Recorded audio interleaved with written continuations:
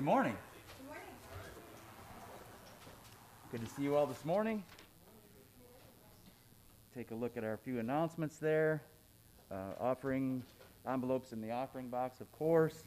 Andrea's contact number and the Days of Praise and Acts and Facts booklets are here, so make use of those.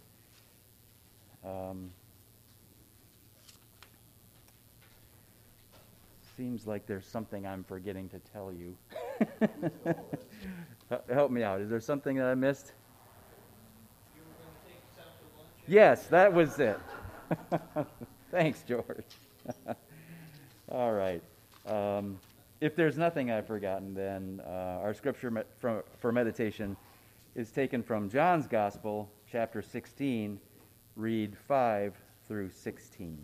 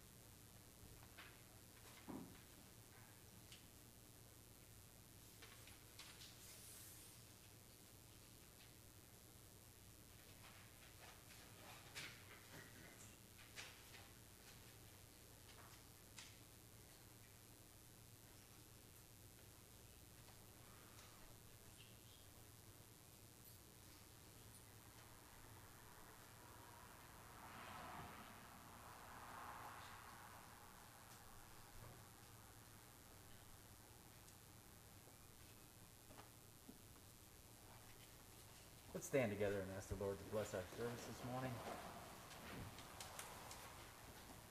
George, can I ask you to open for us? Thanks. Heavenly Father, we pray this day that your blessing upon this little congregation would be exactly what we need for our soul.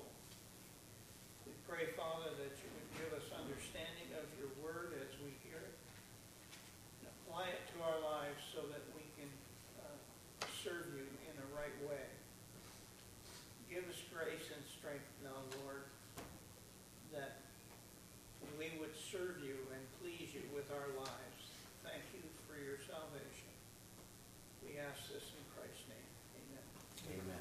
standing? Good morning. If you guys will turn with me to page 4 in your Trinity hymnals, please.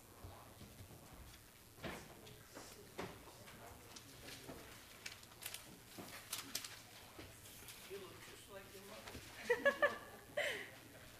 Thank you.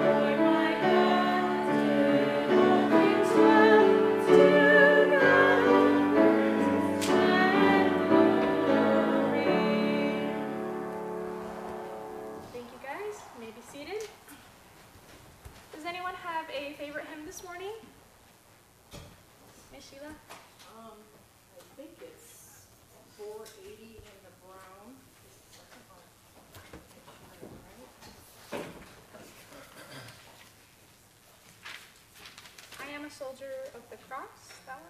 No. Well,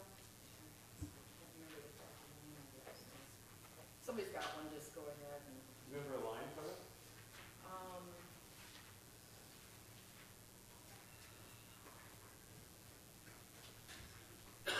it's left me, go ahead. I had it last time we were asking it, I thought that was the number, but it's not, so just go ahead and take somebody else's. Okay, Naomi? 349 is the What'd you say? 349 is the hymnal. Okay. Do you have a reason for that this morning? It was in my head first of all. And I think that we could sing it in front of our here.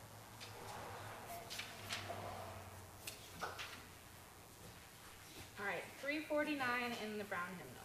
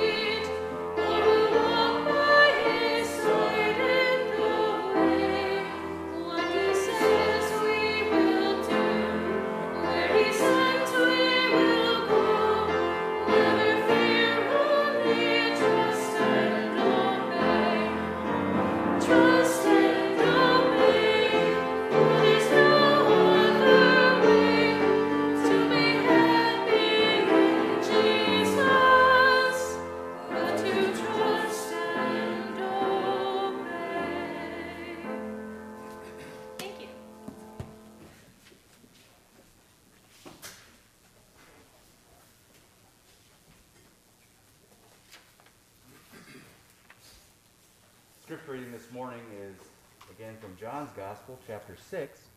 We'll be reading verses 22 through 40, 1656 in the Pew Bible.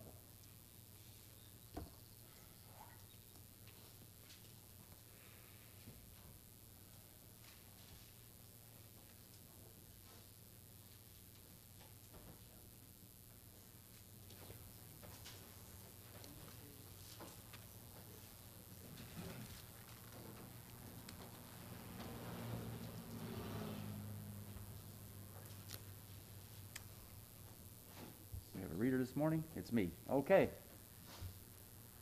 Let's read together.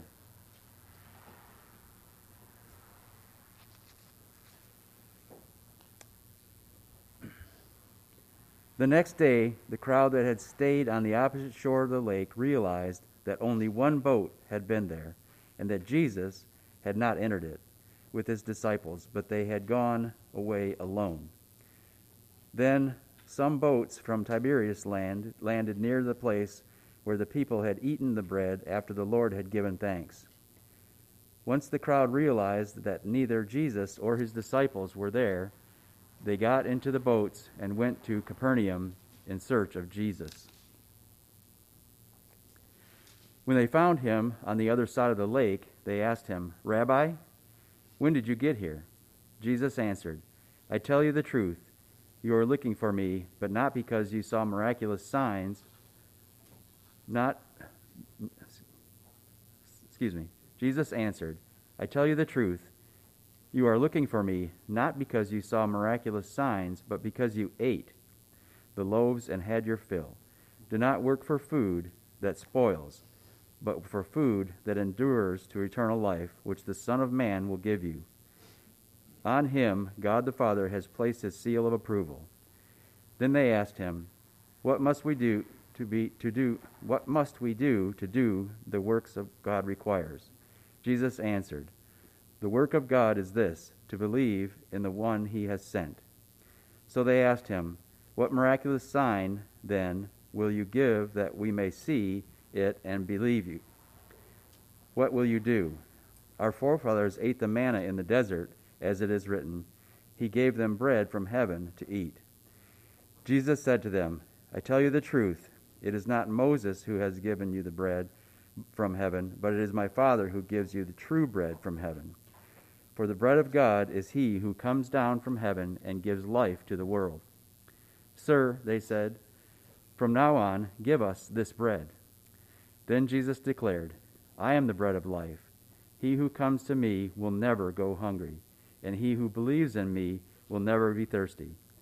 But as I told you, you have seen me, and still you do not believe. All that the Father gives me will come to me, and whoever comes to me I will never drive away. For I have come down from heaven not to do my will, but to do the will of him who sent me. And this is the will of him who sent me, that I shall lose none of all that he has given me, but raise them up on the last day. For my Father's will is that everyone who looks on the Son and believes in him shall have eternal life, and I will raise him up at the last day." I ask that the Lord would bless the reading of his word.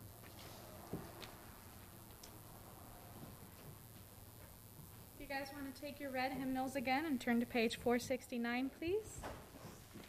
469.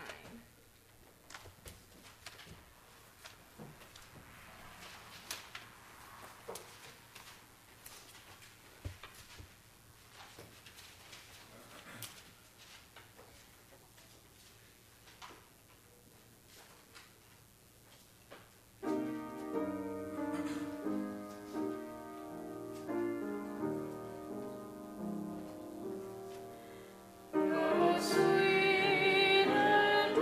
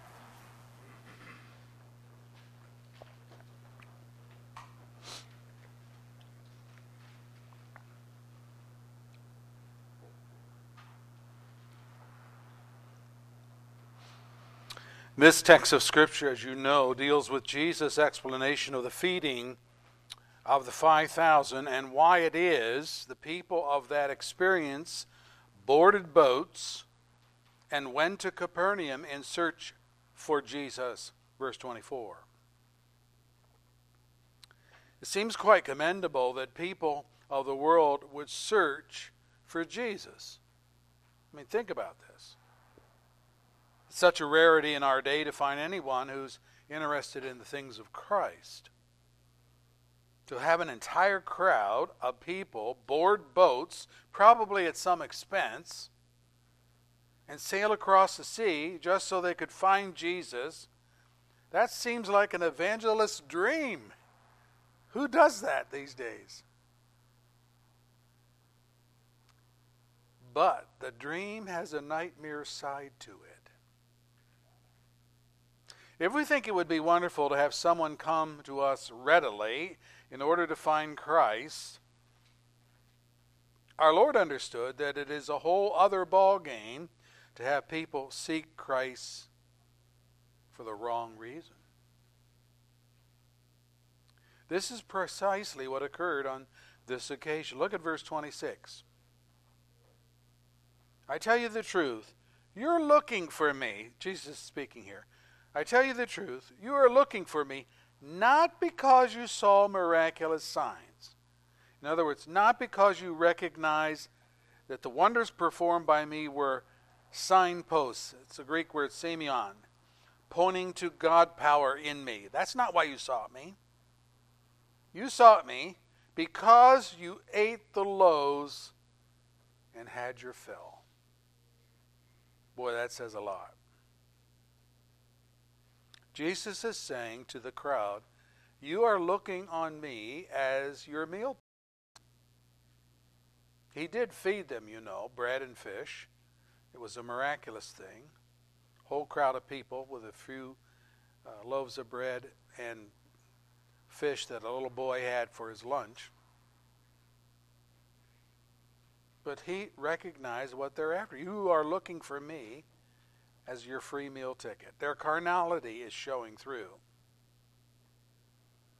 And so Jesus goes on to say, do not work for food that spoils. Well, what food spoils? Anything you put in your mouth today, anything you buy in the grocery store, anything you bake at home, it'll spoil in time. Yeah, we have refrigeration and things like that to make the food last longer, but even that has its limitations.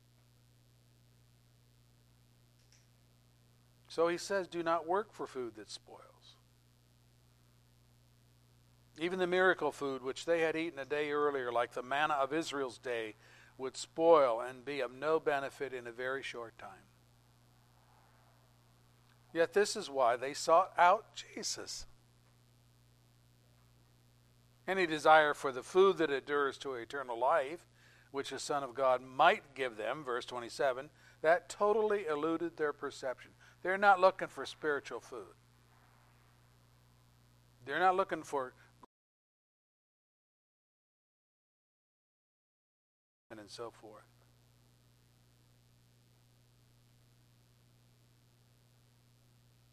Brethren, if you think it's hard to win the unchurched and the disinterested person of the world to Christ, how hard do you think it will be to win the religious, the self-righteous, those whose interest in Jesus is purely carnal and self-serving? I remind you that the one whom these people sought is none other than the one who is not bowled over and flattered by their inquiry. Our Lord understood that he was dealing with hard cases here. And he proceeds to preach the gospel to them, as we shall see in a moment. But Jesus knew that the words were falling on deaf ears. Now they sounded as though they were interested. Look at verse 28. They asked him, "Oh, what must we do to do the works God requires?" But you see here their self-righteousness is showing through. They are full of themselves. They're saying something like this: if you will just tell us what we need to do to meet the requirements of God, I'm sure we can do it. The rich young ruler, you'll remember, had a similar response. Good teacher, what must I do to inherit eternal life? Mark 10, verse 17. Matthew's account says, what good thing must I do to get eternal life? Matthew 19, verse 16. And there, as here in our text, Jesus gave a less than enthusiastic response to this man's presumption. Why do you call me good? No one is good except God alone. Mark 10, verse 18. Talk about throwing water on somebody's zeal. Just tell us, Lord, what we need to do, and we'll do it. Really? Why do you call me good? There's none good but God.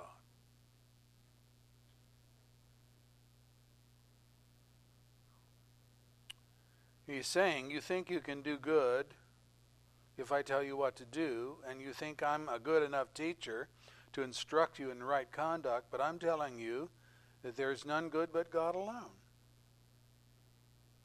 Which ruins any attempt on your part to do a good work. It blemishes any teaching that I might give you as a teacher in Israel, unless you're willing to believe that I am God. Because there's none good but God. So why do you call me good?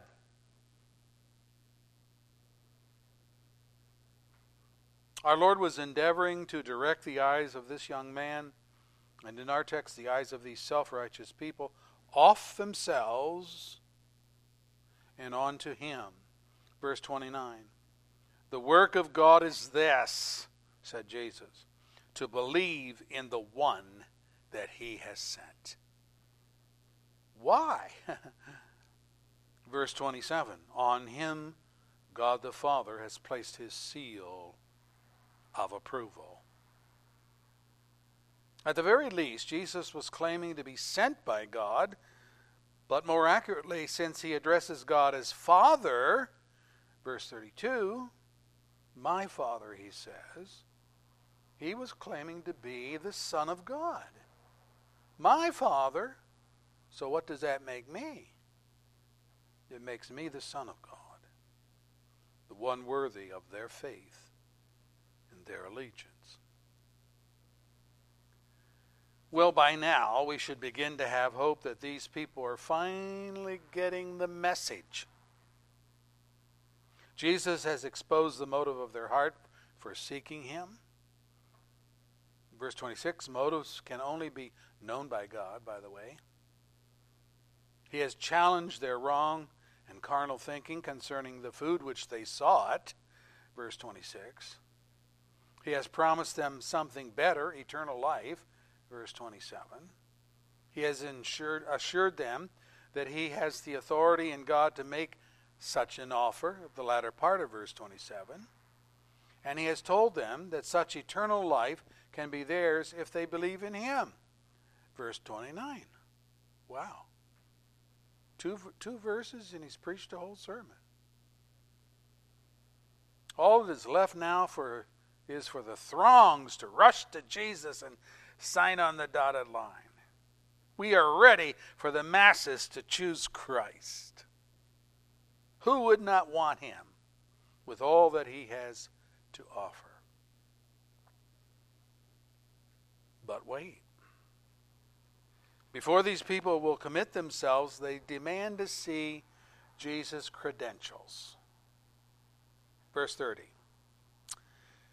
So they asked Him, what miraculous sign will you give that we may see it and believe in you? They go on. What will you do? Our fathers ate the manna in the desert, as it is written, He gave them bread from heaven to eat. This is not very hidden, is it, as to what they're asking? We'd like a little meal from you. Can you provide that? If you do, we'll believe in you. You know, our fathers in the past, God gave them manna from heaven. What can you do for us? So here their arrogance is showing through. Jesus has just commanded them to believe in him, verse 29. And they demand evidence that he is worthy of their allegiance. If Jesus can prove himself to their satisfaction, they might be convinced. I mean, after all, Moses gave Israel bread from heaven to eat.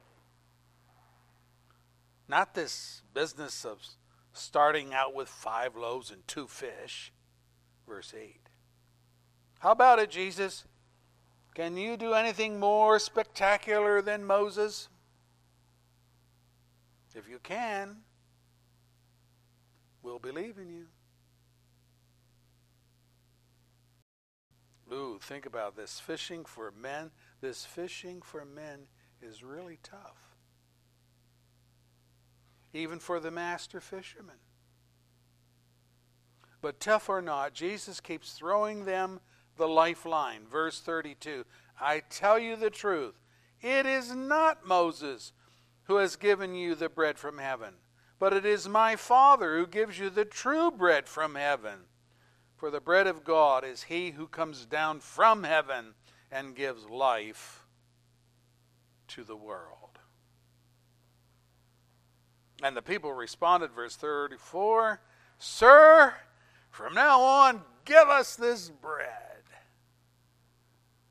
Hallelujah. Finally, these people are willing to come to Christ. It has taken a lot of convincing on Jesus' part, but at long last, his preaching has paid off. We're ready to do handstands in the aisle. But let's not be too hasty here. After Jesus' lengthy explanation of himself as the bread of heaven, the one who can satiate the spiritual hunger and thirst of people and grant them the hope of the resurrection from the dead and life eternal, verse 35 and following. After all of that, we read this.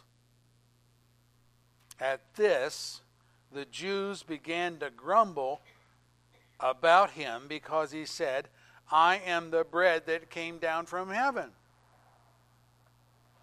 They said, Is this not Jesus, the son of Joseph, whose father and mother we know?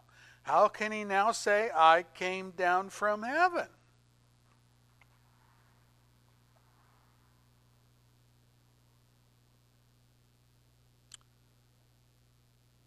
They said, in effect, we know the truth about your origin, and your roots are planted deep within the sawdust of Joseph's carpenter shop, not in the clouds of heaven. We know. We know. Here their ignorance and their blindness is showing through. So just when we think these people have finally come around to a commitment to Jesus Christ, the whole thing blows sky high. How in the world are people who are carnal, self-righteous, arrogant, ignorant, blind to the truth, how are they ever going to come to salvation through faith in Jesus Christ? It seems like an impossible task. Well, it is. This is the monstrous obstacle which challenges the success of the gospel. How do we, in our preaching, penetrate this dark cloud of willfulness and obstinacy, which every person has?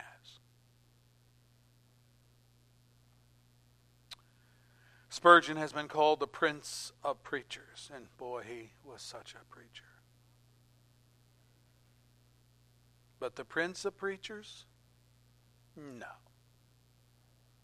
We have been studying the words of the Prince of Preachers in this text this morning. But if we can cheat a little bit and go to the end of the chapter and read the conclusion, I have to tell you that the Prince of Preachers notwithstanding, the response to Jesus' message on this occasion was less than exhilarating. When Jesus pressed the bread from heaven theme, we read in verse 60, on hearing it, many of his disciples said, "Oh, this is a hard teaching. Who can accept it?" And verse 66, wow. Or I should say verse 60. On hearing it, many of his disciples said, "This is a hard teaching. Who can accept it?" Verse 66, from this time on, many of his disciples, that maybe is not quite up to snuff. Many of his disciples turned back and no longer followed him. Wow. Did the Prince of Preachers fail?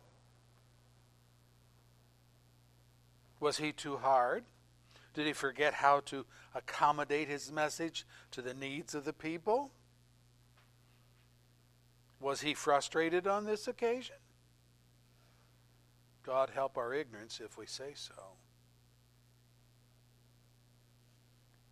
There is in Jesus, in this text, a quiet and assured resolve to declare the truth and to trust the outcomes to God the Father. Knowing that, verse 37, all that the Father gives him will come. This is the doctrine of election, and it is this truth which is the jewel of the success of the gospel.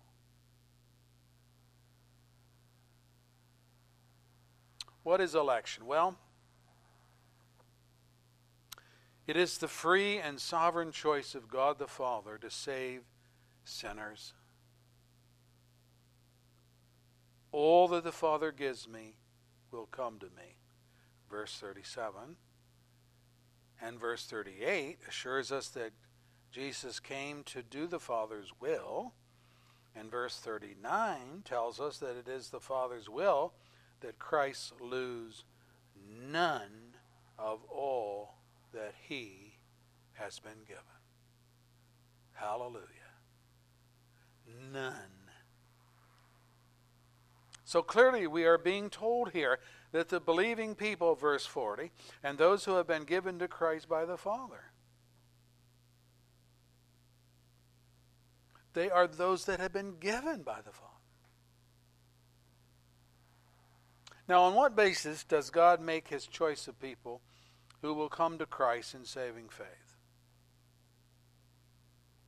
There are those who would argue, and I've heard this argument many times, God looked down the corridors of time and he saw those who would heed the gospel message by believing in Jesus. And so on the basis of the free choice of these people to come to Christ, God chose those people to be his elect. You all here have heard that before?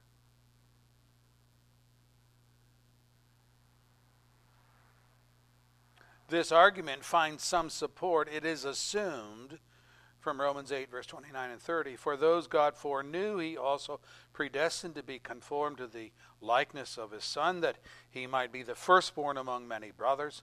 And those he predestined, he also called. Those he called, he also justified. Those he justified, he also glorified.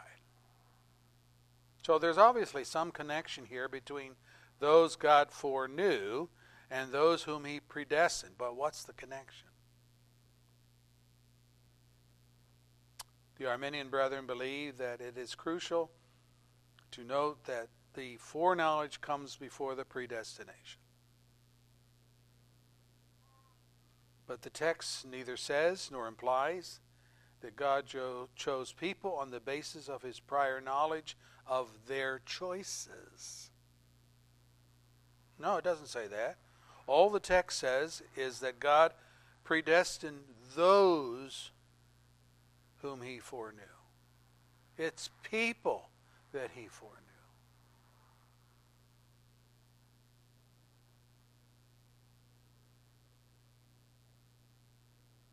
But there's more. The order of events here is foreknowledge, predestination, calling, justification, eventual glorification. And the key here has to do with the link of calling and justification.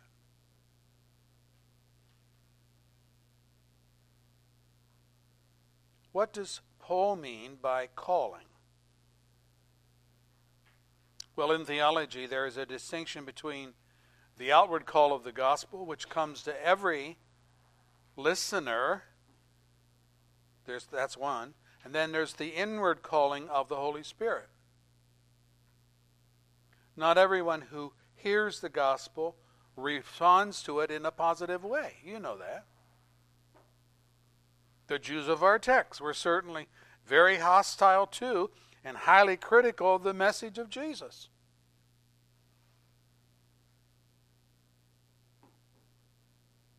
Verse 40, only those who look to the Son and believe in him have eternal life. Justification is by faith. So then the calling of which Paul speaks in Romans 8 must be that inner call of the Holy Spirit for the end result to be justification. Even our Arminian brethren do not believe that everyone who hears the gospel responds in faith. They don't believe that. We don't believe that.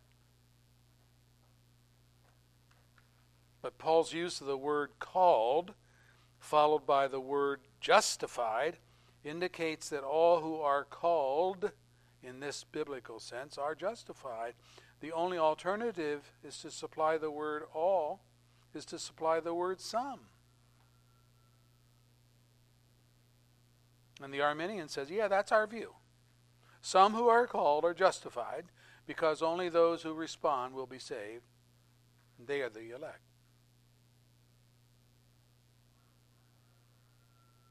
But if you supply the word some to calling, you must supply it to all of the other statements in this chain.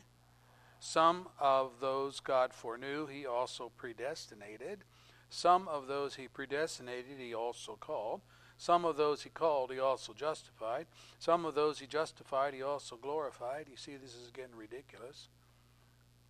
This is a theological nightmare. It would mean that only some of the predestined are given the opportunity to hear the gospel, and only some of the justified are finally justified or saved. It's a big problem for the foreknowledge view.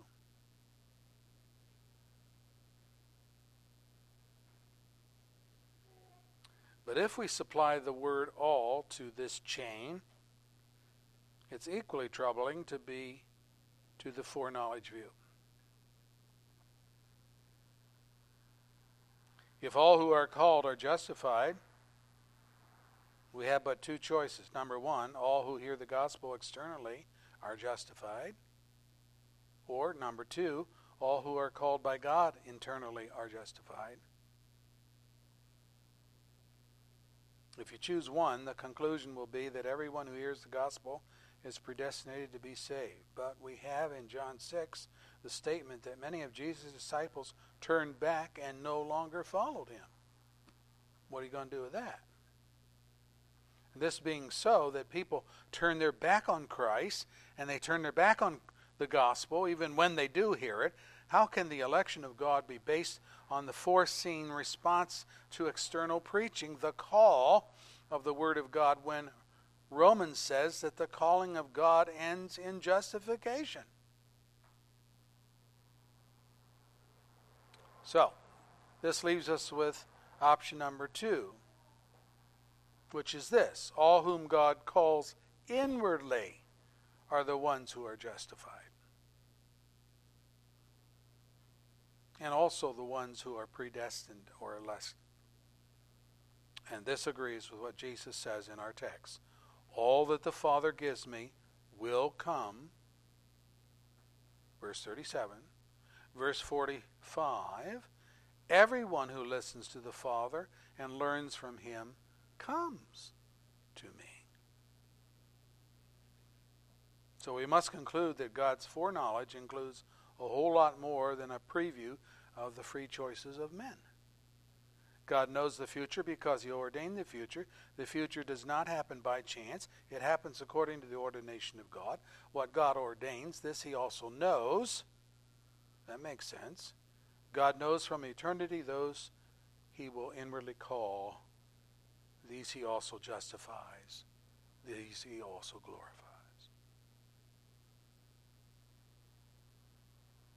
The foreknowledge, brethren, should also read Romans 9 and not stop at Romans 8. There Paul tells us about Rebekah's children.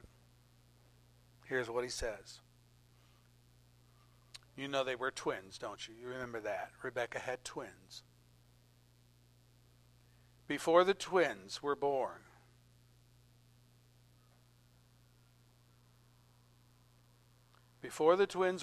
or had done anything good or bad, in order that God's purpose in election might stand, not by works, but by him who calls, she was told, the older will serve the younger. Just as it is written, Jacob I loved, but Esau I hated. You can't do that, God. You cannot determine to love some and not all. If you're going to love, you got to love us all.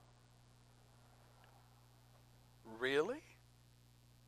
Do we deserve the love of God?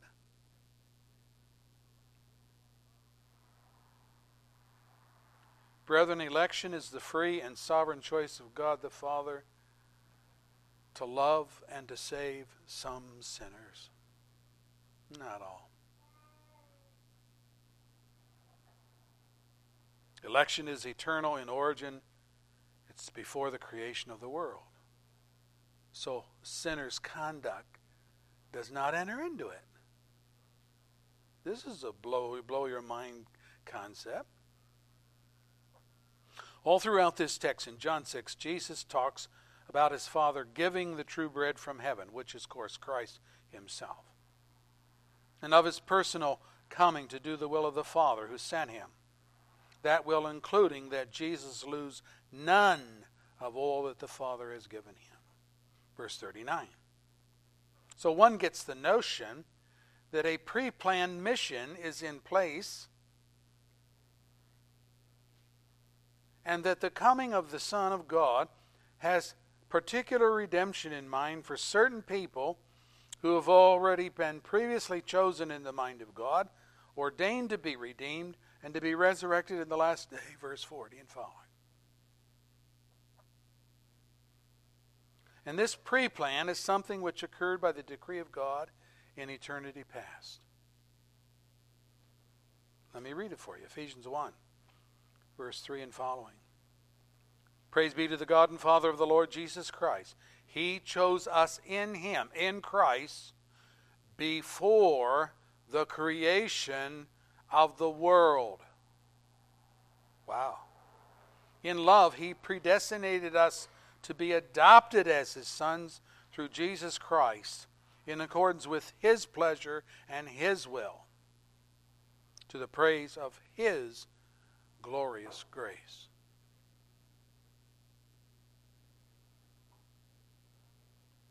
It's him. It's God that's doing these things. Revelation 17:8 talks of those whose names have not been written in the book of life from the creation of the world. Let me read that again. There's people whose names have not been written in the book of life from the creation of the world, which implies that there is a book containing the names of the elect. But these people are not in it. Revelation 13, verse 8. It says, all inhabitants of the earth will worship the beast, all whose names have not been written in the book of life, belonging to the Lamb that was slain from the creation of the world.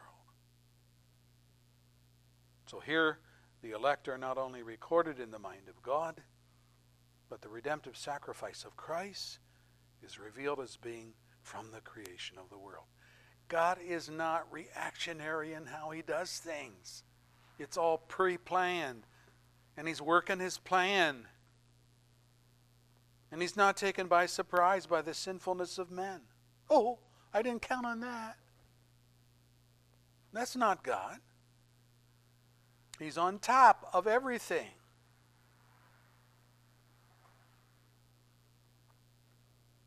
Jesus also taught that in the judgment, his sheep will inherit the kingdom prepared for them since the creation of the world. Matthew 26, verse 34. Paul told the Thessalonian church people, from the beginning, God chose you to be saved. 2 Thessalonians 2:13. Wow. But in what sense are we to understand the election of God, of his people, before the creation of the world? Well, we are certainly talking here of the eternal decrees of God, are we not? We studied them the other week. All Christians believe that God's decree of predestination occurred before the fall of man. But some have postulated that God first predestinated some people to salvation, others to damnation, and then decreed the fall to make sure that some would perish. That is so stupid. That's a horrible doctrine that makes God the author of sin. In theology, that's called supralapsarianism. And the super guys are super crazy to come up with that. In actuality, God decreed what was both before the fall into sin and with a view of the fall in mind. Say, well, what's the big deal? Well, when God predestinated people to be saved, he was choosing people whom he knew really needed to be saved. Their need was that they were sinners in Adam, not because God forced them to be sinners. Adam sinned by his own free will, not because of being coerced by God. Admittedly, God ordained the fall in this sense that he permitted it to occur, but permission is not coercion. His electing grace is gracious precisely because he chose people whom he knew in advance would be spiritually dead. It's very gracious of God. So let's not be lulled to sleep by our own terminology. When we use the word fall to describe Adam's transgression, the word suggests that perhaps an accident has taken place.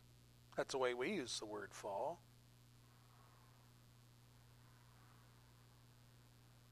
Slip and fall. Lawyers advertise on TV for their clients in slip and fall accidents so that they can use them to sue. Adam didn't slip and fall. His sin was not an accident. His sin was an open-eyed, full-fledged, willful transgression of the command of God. 1 Timothy 2:14. God didn't push him down a hill. Adam jumped off a cliff. And he took us with him. Say, I wasn't there. Yes, you were. The scripture says, in Adam we all die. Well, how was I there?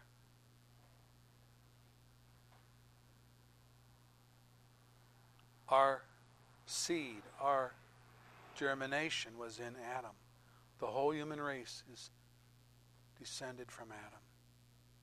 What he did representatively, we were there with him.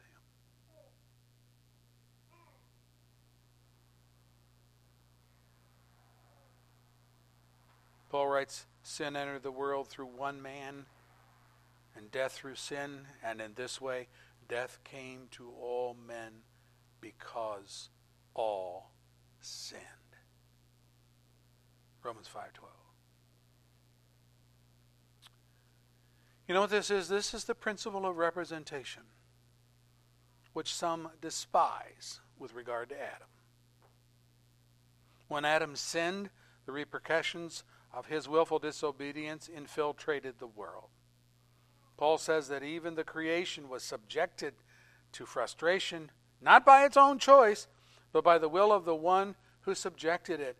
We know that the whole creation has been groaning as in the pains of childbirth right up to the present time. Romans 8, verse 20. The objection to Adam's representation of the human race as the federal head centers in the fact that we didn't get to pick our representative. That's what bugs us. And underneath it all, we believe that we would have done a better job. I want you to think about that. You think you would have done a better job?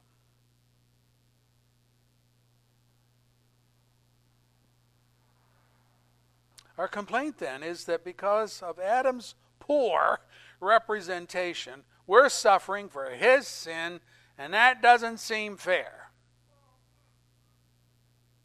We do not like federal representation, one man representing the whole race. I don't like that. Why should I reap what Adam did?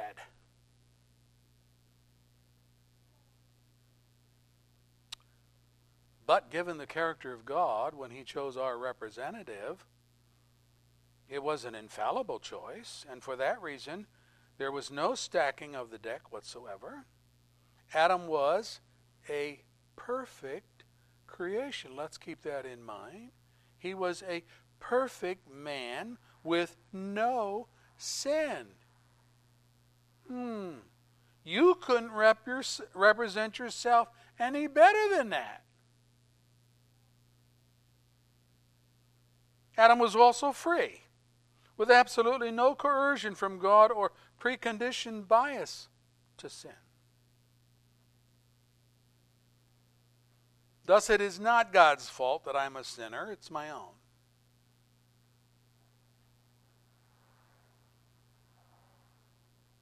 Now, the shouts of unfairness towards God start to die down, however, when we talk about the decree of God to be merciful to sinners. Now, you got to talk about this side of it too. So here, the principle of federal representation does not seem so repugnant to us. See, what are you talking about? For now, in the last Adam, who is Christ, right? Said so in Scripture. We are contemplating a representative who represents us before the bar of God's justice and does so on the merit of his own sinlessness and on the merit of his sin offering of himself. So now the chafing at the principle of representation ceases, and we begin to think that this way of dealing with sinners isn't so bad after all. You say, what are you talking about? Let me read it for you. Peter. He committed no sin. He's talking about Christ. He committed no sin. No deceit was found in his mouth. He himself bore our sins in his body on the tree, so that we might die to sins and live for righteousness. By his wounds you were healed. 1 Peter 2, verse 24. By his wounds you were healed. Or he bore our sins in his body on the tree. Oh, I'm beginning to like this representation problem a whole lot better. This looks good. Paul writes, know that our old self was crucified with him so that the body of sin might be done away with, and that we should no longer be slaves to sin. Now if we died with Christ, we believe that we will also live with him. Oh, this representation sounds good. Romans 6, verse 6 and following. Now all of this is not accidental. The decree of God to save people for his name was from all eternity. The sacrifice of Christ was set before the creation of the world. God was not surprised. The number of the elect is fixed, as Paul said. God's solid foundation stands firm, sealed with this inscription, the Lord knows those who are his. 2 Timothy 2:19. Jesus knew it on the occasion of John 6. He put it this way, all that the Father gives me will come to me, and whoever comes to me I will never drive away. Verse 37. Verse 63. The words I have spoken to you are spirit and they are life. Yet there are some of you who do not believe. For Jesus had known from the beginning which of them did not believe and who would betray him. Have I not chosen you, the 12? Yet one of you is a devil. And he meant Judas, the son of Simon Iscariot, who though one of the 12 was later to betray him. Brethren, I remind you that this is not just foreknowledge operating here in Jesus, but it's foreordination. He knew who the believers were because the decree of the Father was set from eternity. Acts 13, verse 48. All who were appointed to eternal life believed. Let me read it again. All who were appointed for eternal life believed. All. Wow. That's the decree of election.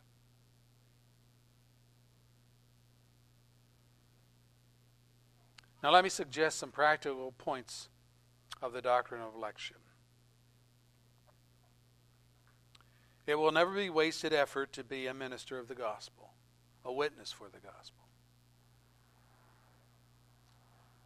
I had a man in my home church where I grew up to tell me, if I believed in the doctrine of election, I would never witness another day of my life.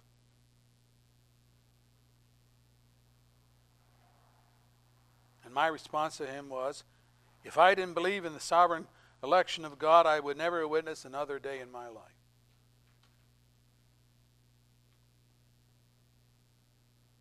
The impetus of our witness, our preaching, our counseling, brethren, is that we're guaranteed success. Paul put it this way, always give yourself fully to the work of the Lord, because you know that your labor in the Lord is not in vain. 1 Corinthians 15, verse 58. Secondly, election is not salvation. Listen to what I'm saying. Election is not salvation. Election is the decree of God to save. And our ministry is not to labor on the basis of the decrees of God, but to minister on the basis of what God has instructed us to do. The secret things belong to God, but the things that are revealed belong to us and to our children. And I have known men who have tried to conduct their ministry on the basis of God's decree of election, by which I mean that they know that only the elect will be saved, so they have given up on any clear call to repentance or any call to faith in their preaching. They just stopped doing it.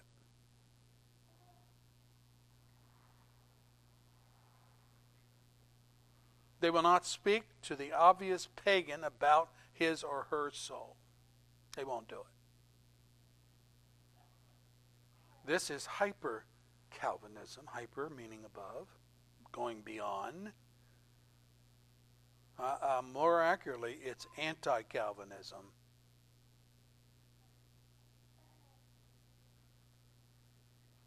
What has been revealed to us is that through the use of means, God calls forth his elect, whoever they might be.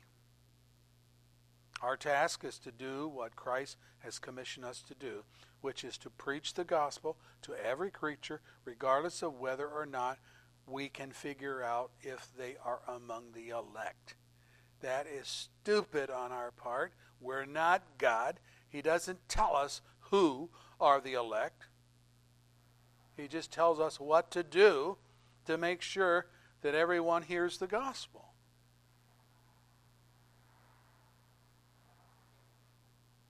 And through that means, God will save his people among the world. I don't have to know who the elect are. I just have to know what my task is.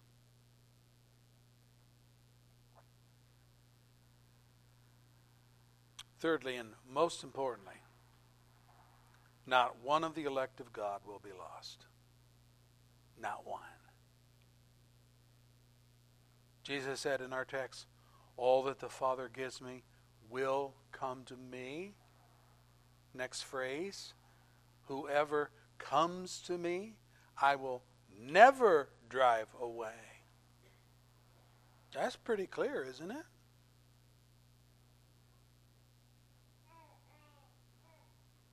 In his priestly prayer in John 17, Jesus said of his disciples, I protected them and kept them safe.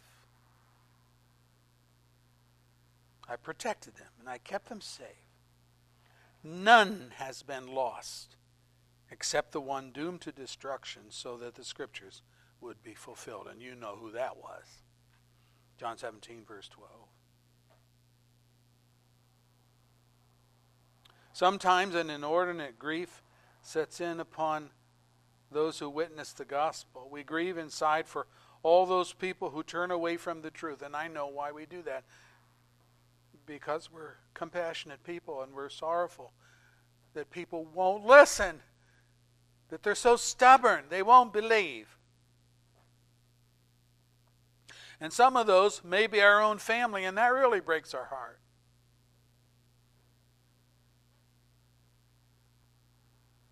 But our sorrow must not be without hope.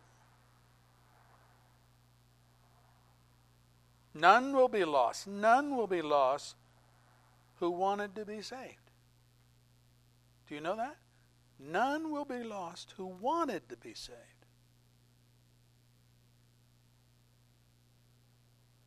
Hell is comprised of people who chose to go there by their own lawlessness, their own unbelief. God didn't make them lawless. God didn't make them skeptical and unbelieving.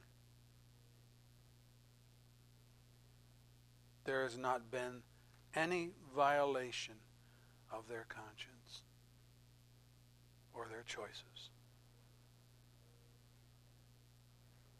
But if we're going to get to glory, being the sinners that we are, we need God to reach down in his grace and mercy and in his power to turn us around and to turn us away from our sin towards grace and forgiveness and salvation that's only found in Jesus Christ. No one turns on their own. God turns them around. In Ezekiel, God explains it to Ezekiel, I will give you a new heart. That's what people need. A new heart. The heart in the scripture is the source, the soul of a person. The old heart is this, defiant. Don't you tell me what to do, God. I am master of my own life. The new heart says, oh God, I've made a mess of my life. And I'm in such bad ways, I cannot turn it around. I am what I am. I can't change. And God says, that's okay. I can change you. I can grant you a new heart. And read Ezekiel and you'll find out that's exactly what happened. God granted Israel a new heart and brought salvation when their own energy and stamina could not do it. There's no salvation in keeping the law. The salvation is in grace, and grace comes from the author of grace, the Lord Jesus Christ. Let's pray. Father, we thank you that we cannot effect our own salvation. I'm sure we'd make a mess of it, as indeed we sinners make a mess of everything we try to do. Even the things we try to do in pleasing God, we can't pull it off. We just can't, because our heart is black. Our heart is determined to be our own boss, and no one's going to tell me what to do or where to go or what to believe. I am my own man. I am my own woman. Get out of my life and let me alone. Well, if God does that, if he lets us alone, you're lost. Oh God, don't let us alone. Step in. Rescue us. We're standing on the precipice of hell, ready to fall into the flames. And we need to be snatched from the fiery brands. I pray that you will do that, not because we deserve it, but because you're gracious and a good God, and you desire to save sinners. We ask this for your sake, that you would be glorified. We ask it for our sake, that this goodness, this kindness, this forgiveness would come to us. Lord, do your work of mercy today. We pray in Jesus' name. Amen. Amen. Our closing hymn is 466 in Trinity. That's the red hymnal. 466.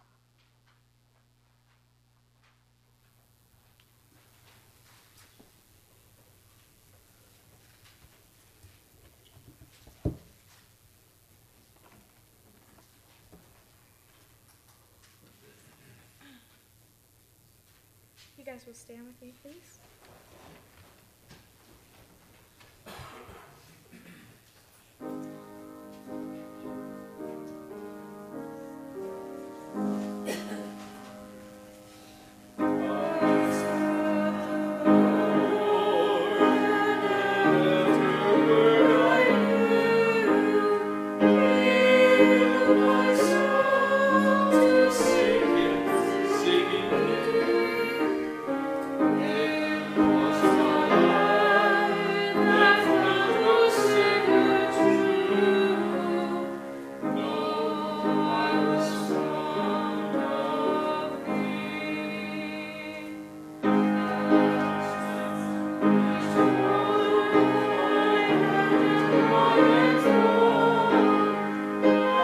One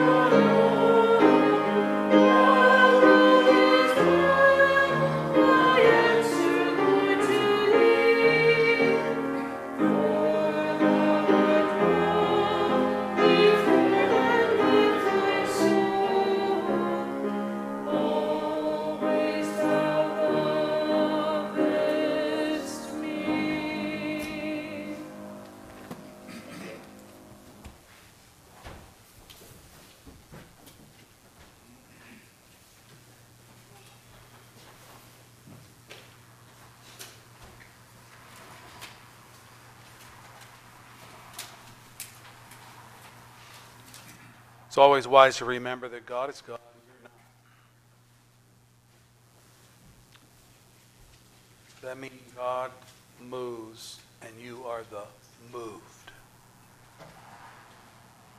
God ordains and you become what He has ordained for you. The problem with Arminian theology is that too much emphasis on man. You can do it, you can believe, you can trust, you need... Do you know that the Bible teaches that both faith and repentance, the two qualities needed for salvation, are gifts of God to His people? See, it's not talking about, I hate these illustrations. You know what faith is, don't you? There's a chair. I have faith that if I put my weight down on that chair, it'll hold me up. That's what faith is. That's not biblical faith. That's biblical knowledge. Why? Because I've sat in that chair 100 times. Faith would say, I'm going to sit on that chair and it's going to drop me on the floor.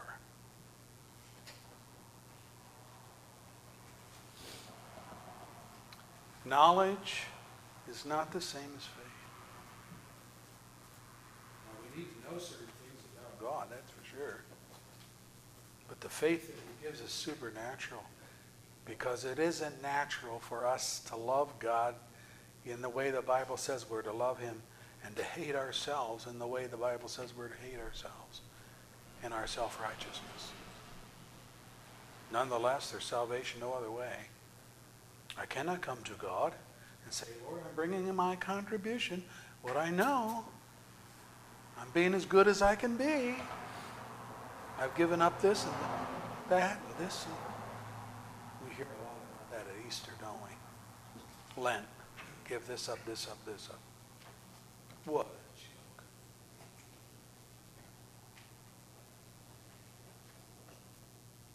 What Jesus gave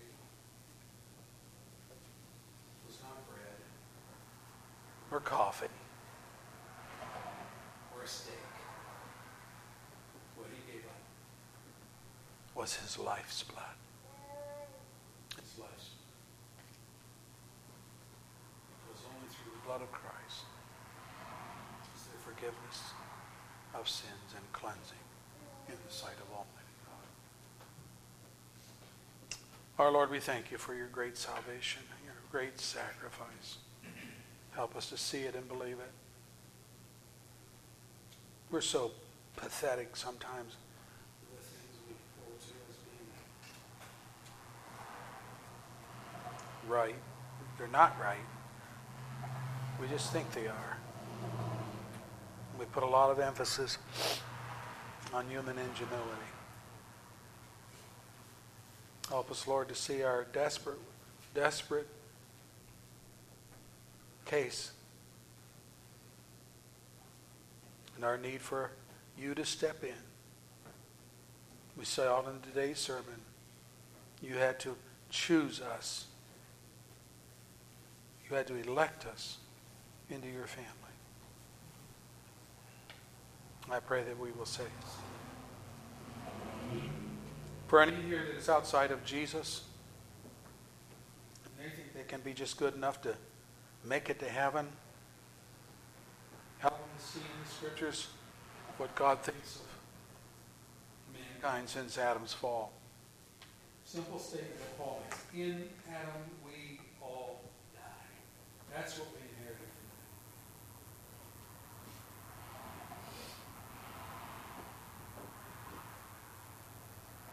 But in Christ, if we are in Christ, we're all we may belong.